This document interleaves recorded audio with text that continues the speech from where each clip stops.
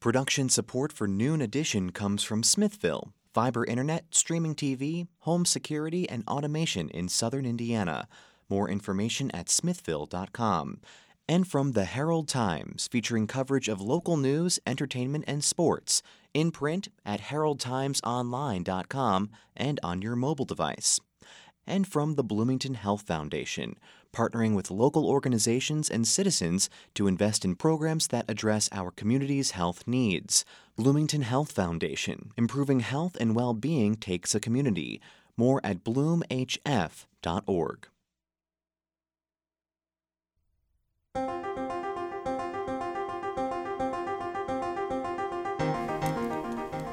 From the Milton Metz studio at the Radio TV building in Indiana University, welcome to Noon Edition. I'm Bob Zaltzberg, along with WFIU, WTIU News Bureau Chief Sarah Whitmire. Today we're going to talk with people who've been on the front lines of helping children in need in Indiana, including representatives of court-appointed special advocates of Monroe County, which is marking 35 years in existence this year. We also have a guest from the Children's Bureau Incorporated. If you have questions or comments for our guests, you can give us a call, 812-855-0811 in Bloomington, or toll-free 1-877-285-9348. You can also follow us on Twitter at Noon Edition, and you'll be talking with our guest, Kristen Bechet, Executive Director of CASA of Monroe County, retired judge, Judge Francie Hill, who retired from the bench in December, the end of December, who was the founder of CASA 35 years ago, and Rochelle Steele, the Associate Vice President of the Children's Bureau Incorporated, an organization that has served children and families since 1851. So, thank you for being here with us today. It's a lot to talk about. I mean, the children in the state of Indiana and Monroe County and all other counties in the state sometimes need adults to help them get through lots of troubled times. Kristen, I want to ask about CASA. We've had you on the show before. CASA's been around for 35 years, and we know that now. Why is CASA necessary? Why is it needed? There are many children who are in the court systems because they've been abused or neglected. And unless they have a voice, someone to advocate for their best interest, sometimes the focus can get askewed and not get more on the parents or the situation versus the kids. So the CASA's main objective is to make sure that the best interest of the child is always at the forefront of all the proceedings and all the judgments that are made for the family and the kids. Okay. And Judge Hill, 35 years ago, you started CASA, right? So what was that all about? I mean, why did you see the need then? Well, it was really a confluence of federal and state law. At the federal level, the national level, the recognition that we had way too many children in foster care for way too long a period of time, and that we needed a separate voice that was independent from the Department of Child Services or from the state entity to advocate for children, to monitor. And I think one of the most important things for me, from my point of view as a juvenile judge, was to have this entity that was coming in bringing facts, not just saying this is what's best for the child or this is my perception, but here are the facts. Mom was ordered to go to this program. Dad was ordered to go to that program. They did. They didn't. The child is in this situation. So that volunteer person who came in with no biases really, not paid, just kind of, it was sort of a give me the facts. And from a judicial point of view, that's a tremendous thing to have this written report and then the person right in the courtroom who's saying, this is what's happening with the family. This is whether and then leading from those facts, making recommendations about what would be best for that child, whether they need to stay in the system longer, whether we need to change the point of view, maybe not continue towards reunification if this family won't go in that direction. Mm-hmm. So we also have with us Rochelle Steele, who's with the Children's Bureau Incorporated. Can you talk about what the Children's Bureau does, how it differs from CASA and how it overlaps with CASA? Sure, absolutely. So what we do at Children's Bureau, we do a couple of different services. I shouldn't say a couple. There's a lot of services. In particular, we do intervention services, which are working with those families who have been court-ordered to work towards reunification. So the child might still be in the home, and that's where we would, on the side, we would work with CASA as well as give recommendations for court hearings. But we also work with those families who have their children removed from their home. And during those cases, in both scenarios, we go in, we roll our sleeves up, we go in and work with these parents, foster parents, to ensure the transition for this family and the children especially. That's forefront because it's traumatic for them to be removed from their home. And for us, we want to ensure that they have the necessary tools, the parents as well as the children, in order to have long-term stability once there is reunification occurring. If that's the road that the family is headed down, then we want to make sure that they're successful in that. So what kind of tools are you talking about? So we go in, we have the families develop their own family-centered goals. And during that time, it allows them to take ownership of what they're working on. And we're working on parenting, we're working with behavioral management, employment, housing, just any type of basic need item that they might have struggled to meet, and that could be the result of why their child might not necessarily be in their care or while they're involved with the Department of Child Services. But we ensure that they know the community resources, because once we're gone, then they're able to maintain and able to know exactly who do I need to contact for this, who do I need to contact for that, in order to make sure their child is getting their needs met. I'm curious, how are CASA volunteers different from a social worker? Is it completely different? First of all, CASA volunteers they're volunteers, and they're lay people. They're just people who have compassion for kids and common sense, and can look into a situation, gather facts, gather information, and make an assessment that they don't have any agenda other than what's best for the child.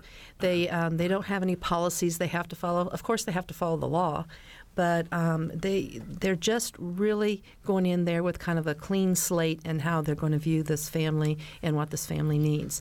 The Department of Department of Child Services, they have mandates that they meet. They have policies they must follow. They have much more stricter guidelines that can kind of restrict the way they do business, if I may. One size doesn't fit all, and it's hard to make sure that all the families get everything they need. Now, the social services, what Rochelle is in, they contract with the Department of Child Services, and so they're actually in there working with the families. Our CASAs go in and observe what's going on, gather all the facts, and then they'll say, okay, I think the child needs this, the parents need to participate in that, and then they make those recommendations. It's Rochelle's people who go in and do those services, actually work with the families. And so we're there as fact finders. We're there as monitors and to make the recommendations to help the case move along. We really try a team approach with the Department of Child Services.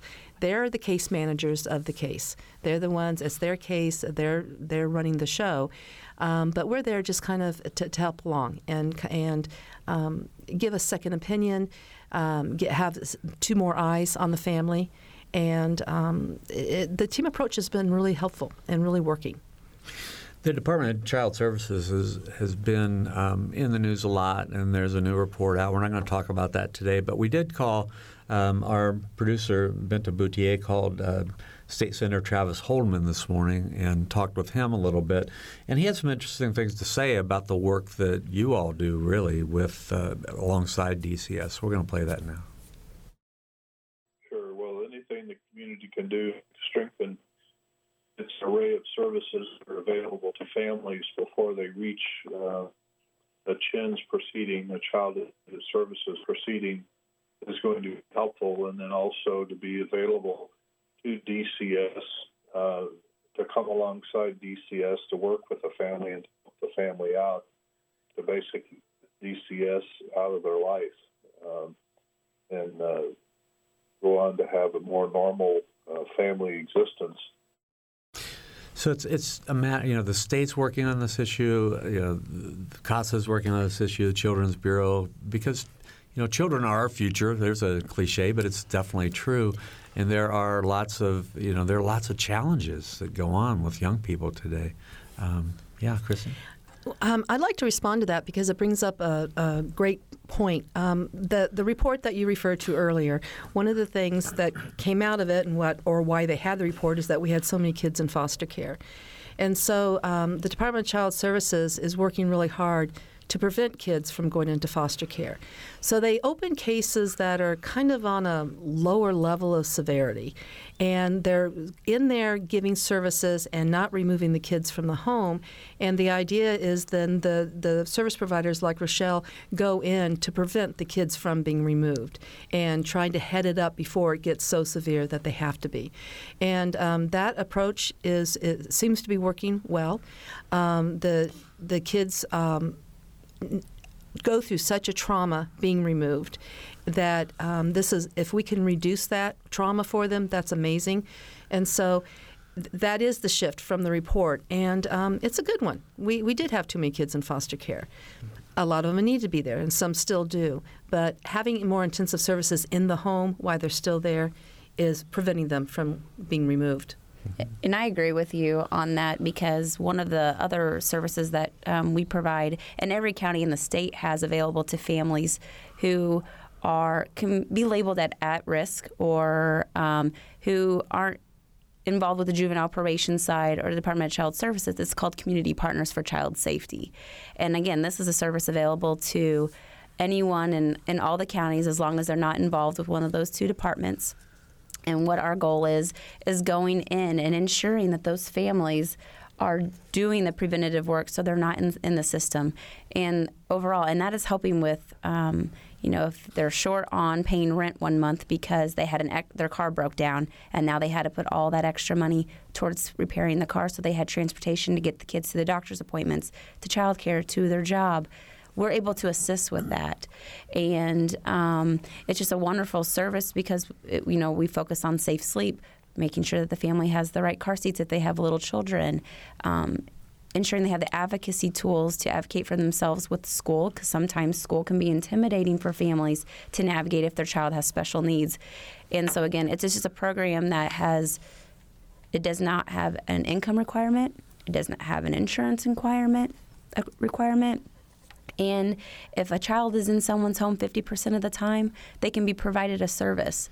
And that's where the collaboration from all agencies within the community really comes together and wraps around these families. And there is a 99% success rate of families not being involved in the system if they have gone through the Community Partners program. Mm-hmm. If you have questions or comments about these issues that we're talking about today, about child advocacy and services available to children, you can give us a call at 812-855-0811 in Bloomington, or toll free at 1-877-285-9348. You can also join the discussion by tweeting us at Noon Edition. Bob, can I add something? Yes, sure. One of the things that when we're talking about child abuse and neglect that we're just kind of missing here is recognizing the opioid problem. So we've talked about services which are very prevention-oriented for people for a variety of ways in which they've neglected their children, maybe not at any direct fault of their own, but it's neglect. They're not getting what they need. But when we talk about drug addiction in so many ways, that's why the CASA is really important, because we're often reaching a point where a child's been out of the home in the system for a long period of time. And the question is, can this mother or this father rectify the problem with the drugs enough that they can provide safe supervision?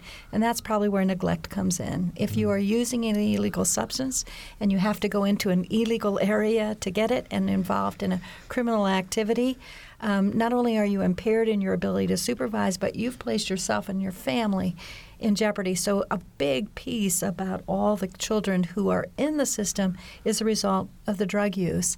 And that's where we're looking, the CASA, to draw facts. Did the family go to these services that they had to? Where are we with this addiction? What did the drug results in the test show? And then we put a common sense to it. So the CASA is not only delivering the facts, but saying on the basis of these facts, I think reunification is possible in 2 to 3 months, or I don't think this family can turn it around. So we need to look at another permanent option for this child. So it's not going to be reunification. We're going to go through termination of parental rights and get to adoption or a guardianship with a relative. But I think that's an important piece that's a little bit different from our trying to avoid getting kids into the system, as opposed to why we need advocacy once kids are into that legal system.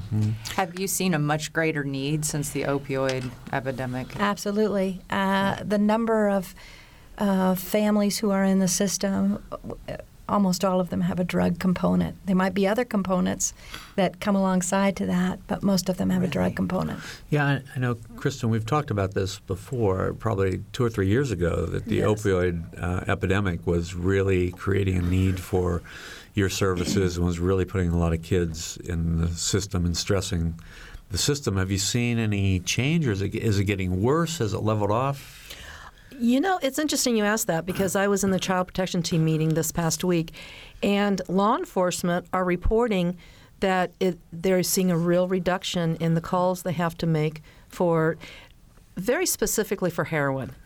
Opioids are still out there, the pills are still out there and all, but there's been a real decrease in the heroin use, which is a good thing. I'm not sure what that's all about. There seems to be a little bit of an uptake in cocaine use here. Again, I'm not sure why. But we are seeing a steadiness in the number of cases that are coming in. We went through a 3-year period that we went from about 400 kids a year to 750 kids a year. And now it's stabling off a little bit. So what that means, I'm hoping the service, what's saying is that the people are taking part of these services and they are getting healthier. I don't know. Well, I know, in the beginning of the show, I talked about how there isn't a wait anymore. You don't have a wait list at CASA, and that's very exciting to you. That is the most exciting thing for us, because it's the first time. Well, in 2012, we had 1 month without a wait list. But this time last year, we had 120 kids on our wait list. Wow. And now we have none. How did you accomplish that? The community responded to our call out for volunteers. We went from 100 volunteers to 150 in 2-year time. The cases are going down a little bit. We're kind of meeting in the middle, but our CASAs are also upping their game, and they're taking more than one case at a time. So it's a huge accomplishment, and we're very proud of it. And so it's fitting. For 35 years of doing this, we started out the first year serving 14 kids. Last year we served 758 kids, and it's amazing that we have 0 on the wait list right now. Judge Hill, do you remember who the first CASA was? I do not. I remember Susan was our first director, and then Paul Turgey, and then Kathleen Bodges. I remember just the wow factor of being in the courtroom for the first time with those volunteers. And there was a lot of, as the different counties were looking at using this volunteer program, there was a lot of yah-yah about whether could volunteers be in that legal setting. Would they understand the standards? Would they be aware of the concepts of hearsay? And the CASAs were just great. They didn't have any, they weren't shy, they weren't uncomfortable. They just, give me the facts, ma'am. So it was a pretty big wow factor, which I think the first CASAs were trained in 83 and 84. Yes, took their first case in 84. So it was an exciting time to see that it worked. So even as someone who is trained in this, I don't know how you detach from it. So how, with volunteers, I can't imagine, how do you get them so that they're not just haunted by this constantly outside of volunteering? I have an amazing staff that every volunteer is paired up with a supervisor. And one of our big goals is to protect the CASA from many things, legal issues and all, but mostly from their feelings and emotions and what's going to happen as they work this case. I just took on, I started as a volunteer 25 years ago, but I haven't had a case of my own. I supervise cases, but I haven't had a case of my own, I think in probably 12, 15 years. And I have one now. And It's really good that I did this because my eyes, I lost sleep the last couple of nights. It just tugs at you. Am I making the right decision? What can be done for these kids? And it kind of reopened my eyes on what these volunteers do go through. So it is something that they have to work through it. And we talk about self-care and we talk about stress relievers and activities to do that. But they're amazing people. And they come in, we train them well, and they lean on us when they need to be leaned on. But they're strong people. And as Judge Hill mentioned, they're not shy. They are compassionate, and they're ready to make that fight that they need to for the kids. Rochelle, I would assume the same is true with your caseworkers. I know they're professionals, but still, it would be hard to disengage when they go into families and see the issues. Oh, absolutely. I remember I've been doing this for over 10 years, and I remember my first case, working directly with the family.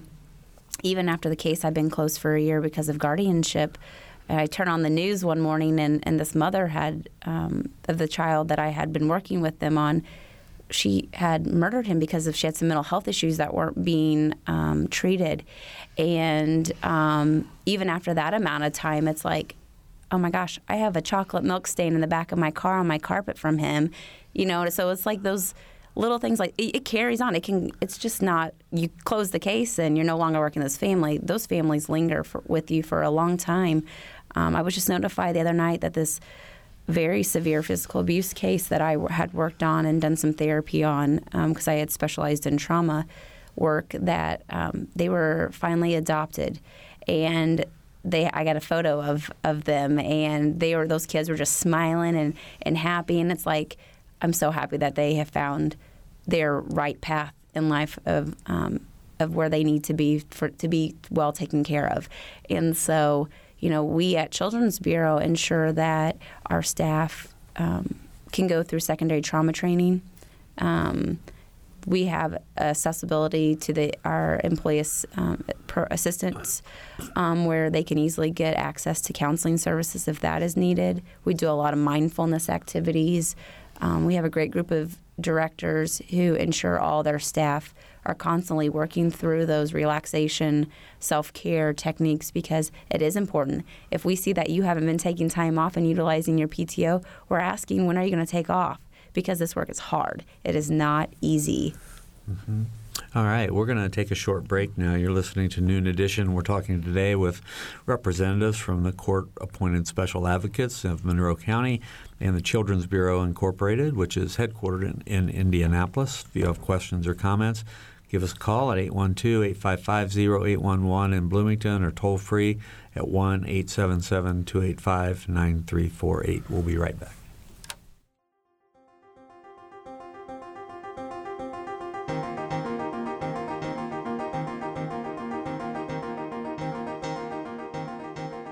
From the Milton Met studio at IU's Radio TV building, this is Noon Edition on WFIU.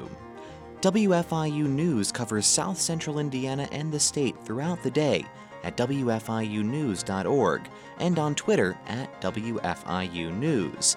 You can watch unfiltered video of breaking stories on Facebook Live, and you can get a digest of all the day's top stories delivered to your inbox each afternoon. It's a free and easy way to stay on top of the headlines, plus the in-depth audio, video, and print news stories you can't get anywhere else. Subscribe now at WFIUnews.org.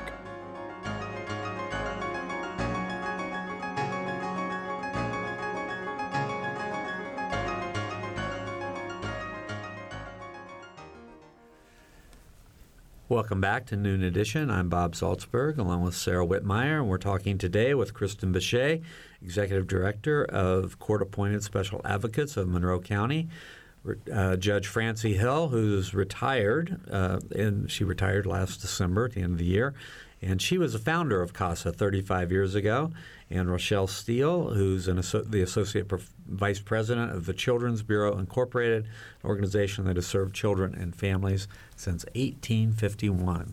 If you have questions or comments, please give us a call at 812-855-0811 or toll free at 1-877-285-9348. You can also tweet us @noonedition. So I want to ask you, Kristen, about how, what kind of training is done to become a CASA? We use a curriculum that was developed by National CASA, and it's a 30-hour training. We do it over a 3-week period. And then once they are trained, they go out into the field with their first case with a mentor to help them get their feet wet. And then we require 12 hours of continuous service credit hours to educate them on different topics, like maybe domestic violence or opioid abuse. So we offer training for that throughout the year as well. Mm-hmm. So let's talk about... So let's say I've just become a CASA and I'm going out, out in the field. What might I encounter? I know there's a whole range of things I might encounter, but how often am I going to meet with the family? How often will I meet with the child by myself? You are, as a CASA, required to meet the child every month and have a meaningful visit with them. And it's not like a big brother, big sister situation. You're not taking them to the ball game or to the museum or anything like that. But you usually meet them where they're living, whether it be foster home or in their own home. Sometimes you can visit them at school or take them to the park or something. But you're visiting the child once a month and getting to know them. You're talking to the foster parents or the parents, finding out what the kids are doing and how well they are doing. What a CASA will do is just try to just gather what information and talk to people. They don't want to be threatening. They want to come across as being someone who cares about the kids. The parents usually aren't threatened. A lot of CASAs ask if there's any risk, and are CASAs ever in harm's way. And it never has happened in 35 years that a CASA has been harmed. We've had threats made, and we've taken precautions about that. But generally, we do come in when the kids have been removed already, if they have been, and they've been in placement for a couple of weeks already. And so we're not there at the moment of the trauma and at the extreme time of stress that they're going through. So they've settled in a little bit. So you go into people who are welcoming usually. They want you to hear what they have to say. And it doesn't feel adversarial, especially at first. It can get that way. And that's where we just kind of make arrangements if we feel any threats. We don't go into the homes then, or we meet at the DCS office or at our office. And that happens sometimes when the CASA is really saying, I don't think the child can come home. I don't think reunification is going to be possible. And it also happens when you have some mentally ill parents, and we do have quite a few who are involved in cases, and we take precautions with that too. But really, they're guarded. CASAs are guarded as someone who is there to help the kids and be their voice, and so they are received quite well in most cases. Mm-hmm. I want to ask you, Rochelle, just about this case that we've had here in Monroe County, this severe case of neglect, and I think the stepmom and the father are being charged even with murder now. But the child had lived in Florida with his family, and all the media reports there say that the teachers, the biological mother, didn't have any idea that this abuse was happening. So I'm just curious what sort of signs, if there aren't physical, I guess, marks on a child, what can you look for in a child? Absolutely. So I like to say like a silent warning is that the child becomes really withdrawn. They might become very irritable. If they're a child that is easily able to make friends and all of a sudden they're no longer really engaging in building relationships or in just being their normal self. If something in your stomach is not sitting well, like, I wonder if they're doing okay today. Are you sick? If you're starting to question things like that and you see a pattern and it's going on longer than maybe an illness that, a cold or what have you, I'm just throwing out some examples, then that's definitely times where you kind of want to, speak up because, you mentioned earlier at the beginning of the show of the adults are the child's biggest advocate, right? And so we have to be their voice. Even if you might not know that child and you're afraid that the parent might retaliate against you, the most important thing is something. It's better to say something and for it to not to be true than for you not to say anything and something is happening to that child behind closed doors. Mm-hmm. I think a piece of that, too, is that every state in the nation has child abuse reporting laws. The problem is, as Rochelle said, and maybe Florida was saying, is we didn't see anything. But the point is everybody is obligated to make a report if they have reason, and Indiana's standard is if you have reason to believe a child is abused or neglected. And there's the rub. What is it that we're seeing? Some of the best reporters are teachers because they're the ones who see children consistently, can see a mood change, can see marks, can see a variety of different things. But everybody's obligated to do it. So it is pretty frightening when you see a case like this. Why didn't somebody recognize it sooner? Why didn't somebody at the hotel or the motel where they were staying see something? But it's not easy. No, it's definitely not easy. Mm-hmm. Judge Hill, you talked earlier about this, but I wanted you to talk a little bit more about the importance to the court system and to the people who are on the bench of having folks like the caseworkers that are working with Rochelle's group or with the CASAs that are working in Monroe County. It's a great question, and first I'd like to say for Monroe County, Judge Galvin and Judge Harvey are the two current juvenile judges, and they are fantastic. They're well-versed on the law, they care, they know the system. And probably what's important, why you need the advocate, is that the system has a process. So the children come in, and as Kristen said, usually the CASA is not involved at that point. Then there is a judgment that the child is a child in need of services. And this is really very legalistic in that there has to be proof by a preponderance of the evidence. But then we come to a monitoring stage, and that is at 6 months from removal, there has to be a hearing to say, is the family working towards reunification? And that's where we get the CASA in there. And we're usually still looking at reunification at that point. But at 12 months, after the child's been out of the home for a year, then we're looking at permanency and not necessarily assuming it will be reunification. This child is entitled to have a permanent home. And if these parents can't get there for whatever reason, then we have to look at something else. So what the judge is doing is looking at the CASA and hearing the CASA report along with the Department of Child Services and the service providers to say at the 6 months, are we on reunification? And the judge is sometimes asking additional questions, but reading those different documents and lots of times saying, I don't see, is there some reason why we're not getting these drug test results in? And the judge kind of has a whole list. In this particular family, the problem is mom's untreated mental health, dad's drug addiction, etc. And you're looking at those 3 or 4 points at each one of these hearings. And each one of these hearings, the CASA, the service provider, the Department of Child Services, is feeding you facts. And if you don't have those facts, you're the least informed person in the room, and that's the worst for the judge. So how long does this process go on? So after somebody... The first step you said gets, what did you call it? Removed from the home, which is called detention. Okay. A child can be removed from the home without a court order. The Department of Child Services in an emergency can take the child out. Okay. And that has time frames in it. You have to have a hearing within 48 hours of the removal of the child. Then you go into a judgment phase or a petition. A petition is filed. And the court has to determine, based upon the presentation of evidence by preponderance of the evidence, is that child a child in need of services? And that's what Indiana's abuse and neglect phrase is, CHINs. And we have about 12 different categories of CHINs. The biggest ones are neglect, physical abuse, and sexual abuse, and children who are born with an illegal substance in their system. So how long, realistically, could a child be in this sort of limbo? I know you said the goal was every child deserves a permanent home, but... So the goal, as you said, is really 12 months after the removal, not that first hearing, because it may be a delay in there.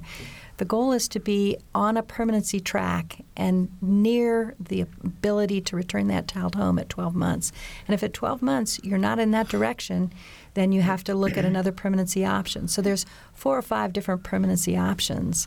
And I think one of the things that the federal law did and the state law said was kids are in care too long, and they are entitled to get to permanency, and permanency might not be in their own home.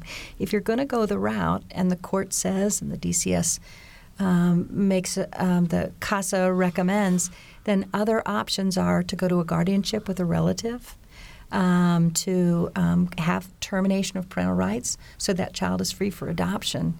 Those are alternatives to reunification. People don't really like to talk about that, but that's where the voice of the child comes important. That child is not neutral to staying out of the home. They are entitled to get to permanency. If it's not going to be in their own home, what's the other option? You know, what's interesting is the opioid epidemic has changed this a little bit. It used to be where the CASAs, before the law changed at the 12 months, we really have to look at permanency. The kids would linger in foster care 4 or 5 years, a really long time. And so when CASAs first came to being, it was like we were trying to get the cases, let's move things along faster and get permanency for these kids, and we're kind of pushing things along really hard. Now it seems like we're almost doing the opposite because they want to close the cases so quickly. And with the addiction issues, it's a proven fact that it takes at least 2 years to get really sober and clean. And that's contradictory to how fast we need to decide what to do with the kids. And so a lot of times, and that's if a parent engages in services immediately. They go through this whole series of emotions, whether it be anger and then grief and mourning that their kids are in foster care. And sometimes it takes 6 months or more for them to really engage and really kickstart what needs to happen. And so we could be 18 months down the road and they've really done pretty well, but only for maybe 6 months. And it's like, is this going to hold? And so it's hard. It's hard to get the two timelines together. But I am wanting to let people know that as far as our statistics, 75% of the kids that we advocate for, they go home. So the majority do go home to stronger, healthier, safer families. How do you get past that obstacle with opioid use then? The cases are going a little bit longer, but sometimes you just have to make that hard decision. Is it really realistic? Because when you backslide, the term's not coming out. Relapse. Thank you. When relapse is normal and it's expected, and so it's like we can be doing really well for like 3 or 4 months, and all of a sudden there's this relapse. Well, does the parent admit, I relapsed, oh my gosh, I need more help? Great. Or if they deny it and hide it, and maybe they'll get help a little bit later again. But it's like it's so fluid on what's going on. But it's hard. They're hard decisions to make. How long does CASA stay working with them? Until permanency is found. So they're either back reunified completely with the parent, or they're adopted, or guardianship has been granted. Although one interesting thing is that I just went to the CASA luncheon, and the terrific young CASA who was up speaking said the case had closed, and she'd moved to Indianapolis, and she got a phone call saying, the case is reopened. Mom's relapsed. We've got some serious problems. The children are out of the home. Would you take the case back? And she said, in a minute. So we have unbelievable CASAs, and that gives a tremendous amount of continuity to this family because the DCS case manager may be new, that old case manager may have moved on, and this is the CASA. This is the person who knows mom or dad's story, and that's really important when you're trying to figure out in that long run, will there be reunification? Mm-hmm. How old are the kids that CASAs are working with? Anywhere from newborn to technically 18 years old. There is a program, the collaborative care, that they can go beyond. I think now up to 22, 23? Yeah, 22. And so if the teen decides to stay in the system and take advantage of the services, then they can. And then the teen would decide if a CASA needs to come along further. It's pretty much those 0 to 18. I'm going to give our numbers again. I want to follow up with Rochelle about this. So 812-855-0811 and toll free at 1-877-285-9348. You can also tweet us at Noon Edition. We'd like to hear from you. We have about 10 or 12 minutes to go in the program. So if you have a question or a comment about this topic, please give us a call. I was looking at your website this morning, and it talks about prevent, intervene, protect, and support. And in the support area, it talks about how you mentor older youth that are transitioning from foster care to independent living.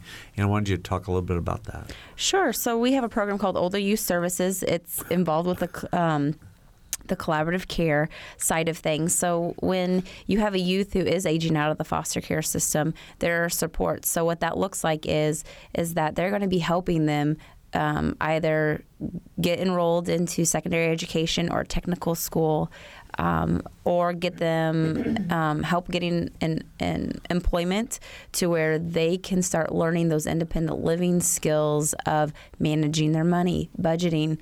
If the individual meets certain criteria and requirements, they will be placed in their own apartment. And these services, it's just like a case manager going into the home working with families on a day-to-day basis. They are assigned a case manager through whoever the agency is that has the older youth services contract through the state. They will be assigned a collaborative care case manager as well as a second case manager. And we go in and we work with them one-on-one. We teach them how to grocery shop, teach them nutritional food, anything that they probably have never been exposed to before.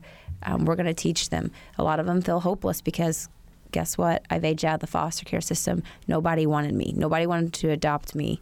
And so we face a lot of mental health, depression, anxiety with this age group because they do feel abandoned on multiple occasions from their own biological parents. Could have been a relative that was unsuccessful in keeping them, and now they are where they're at. And so there are so many that get on that right path and who are successful.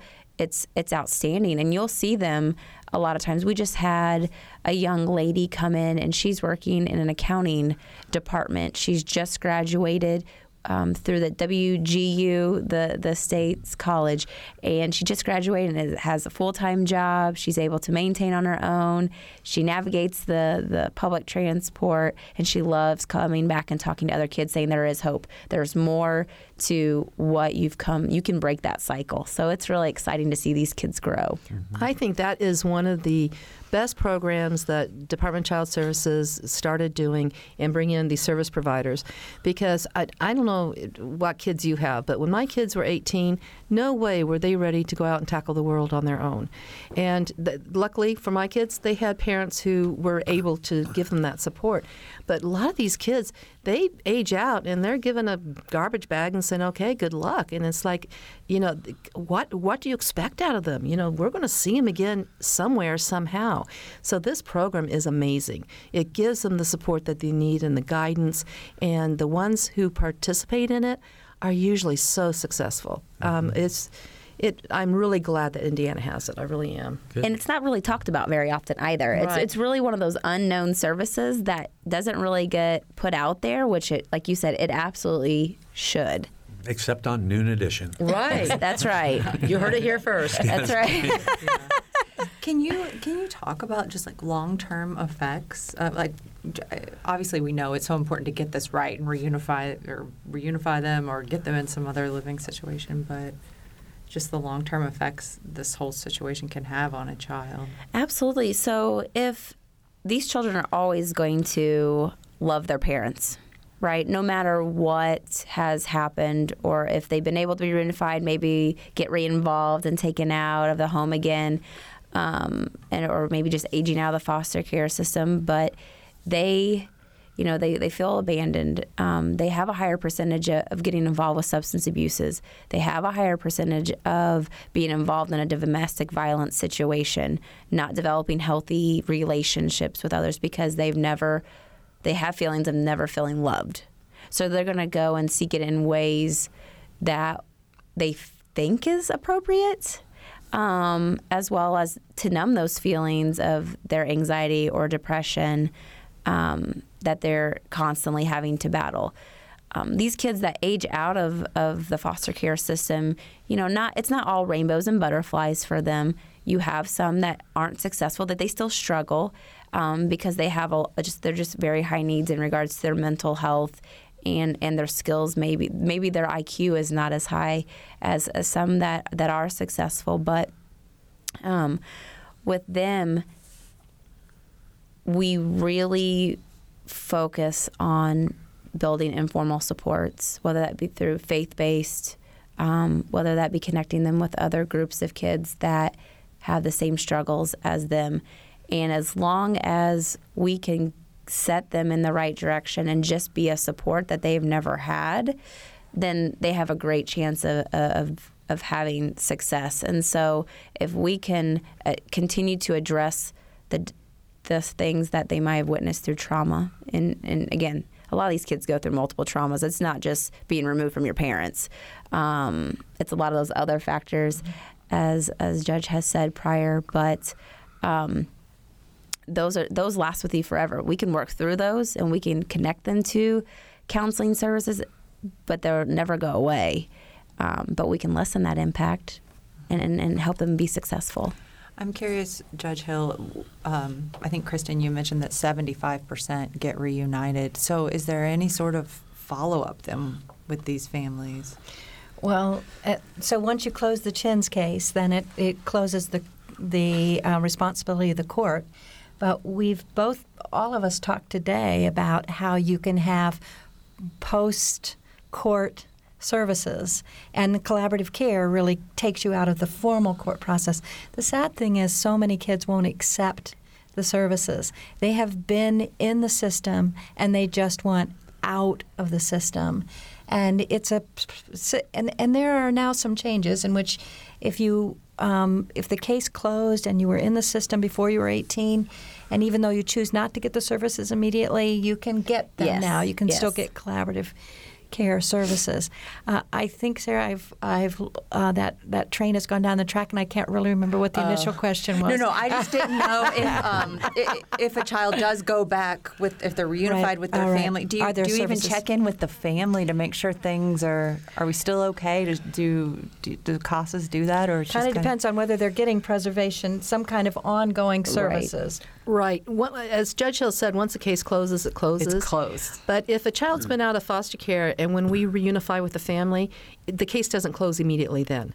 So for at least 3 months to sometimes as much as 6 months, we're still working with the families with the kids in the home. So it's not like kids go home, okay, good luck, we're done. There is follow-up in that respect. And usually at the last hearing where we're closing things, there is a statement. Mom is going to go on with these mental health programs. Dad is going to do this. We mentioned Chins before. Is that? Oh, it sounds like a telephone. Judge, you've mentioned Chins several times. Can you define what that is? It's Children in Need of Services, and it's Indiana's neglect and abuse, and there are about 12 categories. Okay. And that's really at that proof hearing or the judgment hearing. It is the child a child in need of services? And I'll give you just an example of the neglect category. It is failure to provide the basic essentials of food, clothing, shelter, education, and supervision that seriously endangers the child. Okay. And it's those difficult phrases like seriously endangered. Is mother's use of marijuana seriously endangering? Is mother's use of cocaine? Is mother's mental health issue that's untreated seriously endangering? Okay. But that's one of the categories. That's neglect. Okay. Well, so I want to say congratulations to Kristen and to Judge Hill about 35 years of CASA. Thank you. We're proud of it. And I want to ask, a lot of people who are listening might say, wow, that sounds like, I don't know if I can do that. What are the most important things for people to, if you're going to be a successful CASA, what are the most important traits? I think the biggest thing that I say to people, and it's service providers or CASA, it is you're there not to carry the responsibility of this decision, but to give the facts to the judge. And so hard as it is, you're going to have that hearing, give the facts out, and then you're going to sleep at night because you're not the one making the ultimate decision. And I just say, think of yourself as not a judgmental person, but as I'm giving you the facts. Mm-hmm. And that's what I say is the way that you get over the hump. We need you. We need these CASAs and we need these volunteers. Now, it's true, it's not for everybody. So we also need people on the board of directors and people to fund the program. So not giving a pitch, but Well, I'll take the pitch just anytime. saying. Right. We also want to make sure that the people who are thinking about volunteering know that they get some strong, good support. They're not out there in the abyss of child welfare trying to work the system themselves. And my staff will support them, give them guidance, give them resources, and nurture them kind of along the way. So it's not as scary as it could seem. You're protected in many ways. Mm-hmm. And what about your caseworker? Absolutely. So what I always like to say is, in addition, like to CASAs being really important, we need foster homes too, right? Oh, yes. And so you don't have to be a superhero to be a foster parent. But you are a superhero if you're a foster You do, parent. but you do superhero things, that's for sure. And so it's just ordinary people that are doing extraordinary things to open their hearts and homes to children that are strangers to them, as well as they're strangers to other children, and the things that they will face with opening their home up to the children that do have those needs. So for us, we really just want those people who are willing just to open their arms and heart and to provide a safe place for children, and while their parents work on themselves to get better, so that they can return to those homes in many cases. And again, no one has to be a superhero to do that or to be a CASA, and to volunteer in a way. With CASA, I don't have experience in that, but I've worked with a lot of CASA workers, and it is a tough job, but it's also a rewarding job. And I don't know if I would call it a job. I don't know if that's the right term. It's a job. It's a job. But they are a big advocate, and we as a provider rely on the CASA too as support, because we do a lot of collaboration with them and ensuring that, hey, I'm seeing this, are you seeing this? And because we all want to be on the same page, because we're having to go to court and to make those recommendations that are hard. There's times where we're taking those parents to court because they don't have transportation, and we're going to have to walk into court and say the opposite of what they think we're going to say. They think I'm doing great. We're on track. I've done this for 1 month. I'm fine. I should get my kids back. And we're going in saying, they are making progress. However, there's still X, Y, and Z that need to happen in order for there to be a successful long-term result to this family. So, it's tough. It's tough. All right. I want to thank our guests today, Kristen Bechet, Judge Francie Hill, and Rochelle Steele, and congratulations on 35 years of CASA, and congratulations on however many years that is with the Children's Bureau. I think it's like 168, Since right? If I have math right in my head. Amazing. Right? Before child abuse laws were there. That's right. We're the Children Orphans Home. So For Sarah Whitmire and producer Benta Boutier and engineer Mike Pashkash, I'm Bob Salzberg. Thanks for listening.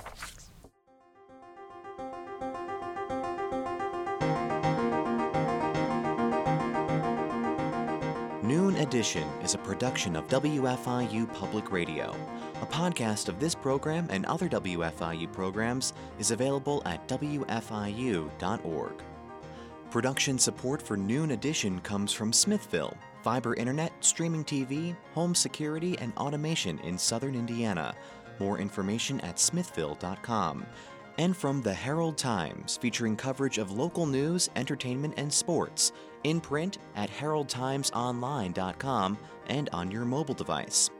And from the Bloomington Health Foundation, partnering with local organizations and citizens to invest in programs that address our community's health needs.